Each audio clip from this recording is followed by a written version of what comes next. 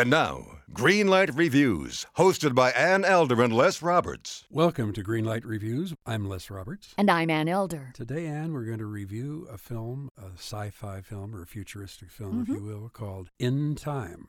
Okay. It is set in a time in the future where everyone lives to the age of 25. Right. And then everyone is given one more year of time in which to live and possibly collect more time. So that they can keep living. Exactly. That's right. But of course, everybody stops aging at the age of 25. That's right. So everybody in this film looks young and, of course, beautiful, which is very interesting, especially one guy at the very beginning of the film who confesses that he is 105 years old, but he looks much younger than my son. So, okay, fine. Now, Justin Timberlake plays Will Salas. He lives in one of the poorer sections of town, and he has no way to increase his life expectancy until he meets this 105-year-old guy who decides it's time for him to die, and he somehow gives Will Salas 100 years more to live. That was a nice gift. It was a very nice gift.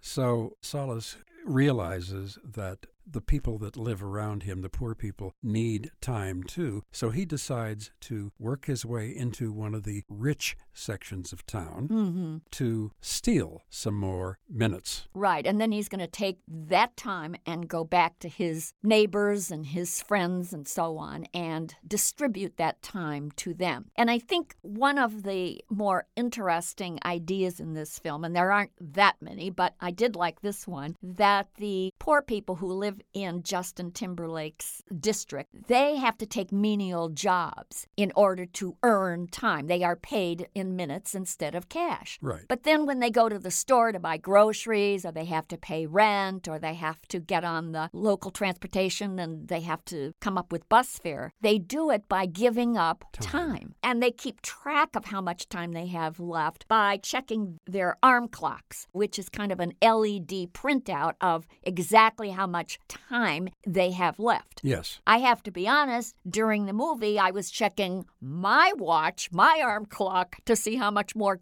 time this movie was going to carry on because I wanted to go home about midway through. I'm sorry, everybody. This was not a very good movie at all. I didn't enjoy anything about this movie yet. Oh, it was silly. It was not only silly, and of course, I'm not really into sci-fi, so I have to make that apology in the beginning, but it's so much like so many other films I agree we have with seen. you. I agree with you. This is an old flick, and by old, I mean trite. For those of you who aren't old enough to remember, there was a genius by the name of Rod Serling, and there was a brilliant show that he created called Twilight Zone. The premise of this 2-hour movie In Time could have and should have been a half-hour show done for Twilight Zone and written and directed by Rod Serling, because that's really all that this premise lends itself to. It's really not enough for this film to be stretched out over 2 hours. It was hokey. And the writer-director, Andrew Niccol, he's not a bad director by any stretch, but as a writer,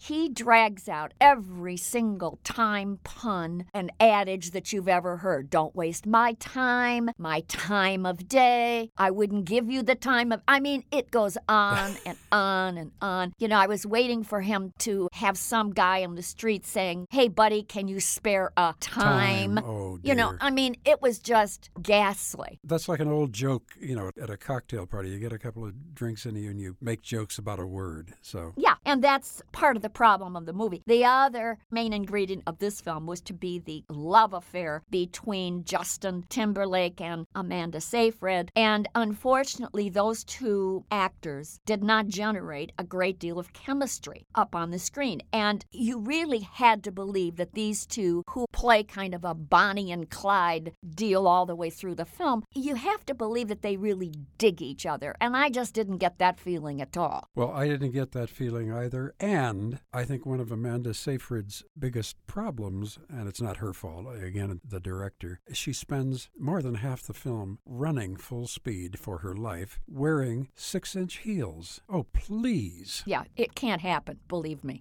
I wear high heels. Right. And those Louboutin heels that she had on were killers, that's for sure. Yeah. But they would kill her because you cannot possibly lope across the screen at that rate and for those number of minutes. You know, the whole film was fairly preposterous, but again, it might have been better had the two main characters really grounded the picture, and they didn't. They ran aground of the film, unfortunately. And I think that the writer could have had so much more fun with this film had they explored the concept of ageism and the fact that the rich people have all the time in the world and so on and so forth. But as it turned out, the whole idea of these two lovers running out of time, and then one of them is going to die if they don't save each other by connecting their wrists in a certain way. Honestly, I just couldn't wait to get out of this film. It annoyed me. And I don't think it was hip, slick, and cool, which is what the premise of this film was supposed to be. Exactly.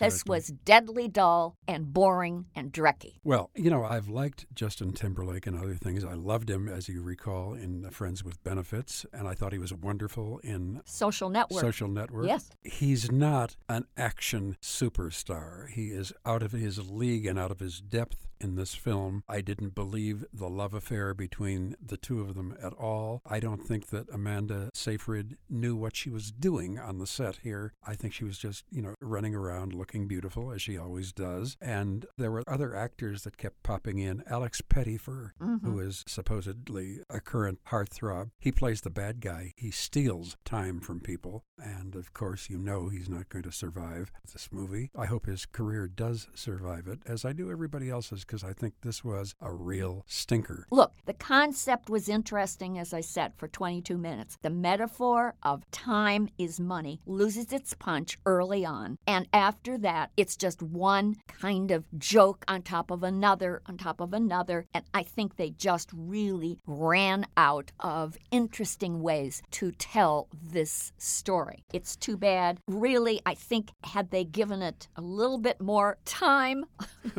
they might have rewritten it and shortened up the proceedings. I think it would have been better as a 90-minute film. It just went on and on. I could go on and on, but guess what? My time is up. So I'm not going to say one more word about this movie. I'm going to red light it, and let's move on. Okay. I won't add anything to that except for saying that I am also giving it a red light. Don't waste your time on this film. Okay, 2 red lights for In Time. Sorry about that. We will be back shortly to review another film. We hope you will join us. Until then, my name is Les Roberts. And I'm Ann Elder. And Greenlight Reviews hopes that you'll have plenty of time to have a good time at the movies. Mad Magazine. Advertising mascots. B-movie posters. And cartoons. Oh yeah, can't forget cartoons. If you get the funky connection that ties these pop culture gems together, you'll dig 2 designers walk into a bar. See, we're a couple of creatively curious pals living between the bookends of grand museums and dive bars. Hey, you know the place, the sweet spot where highbrow and lowbrow become drinking buddies. So join our barroom chats as we talk influential work and uncover stories of how the familiar became iconic. Think behind the music for the stuff we love. Check out our website at 2designerswalkintoabar.com. And listen wherever you get your podcasts or visit evergreenpodcasts.com.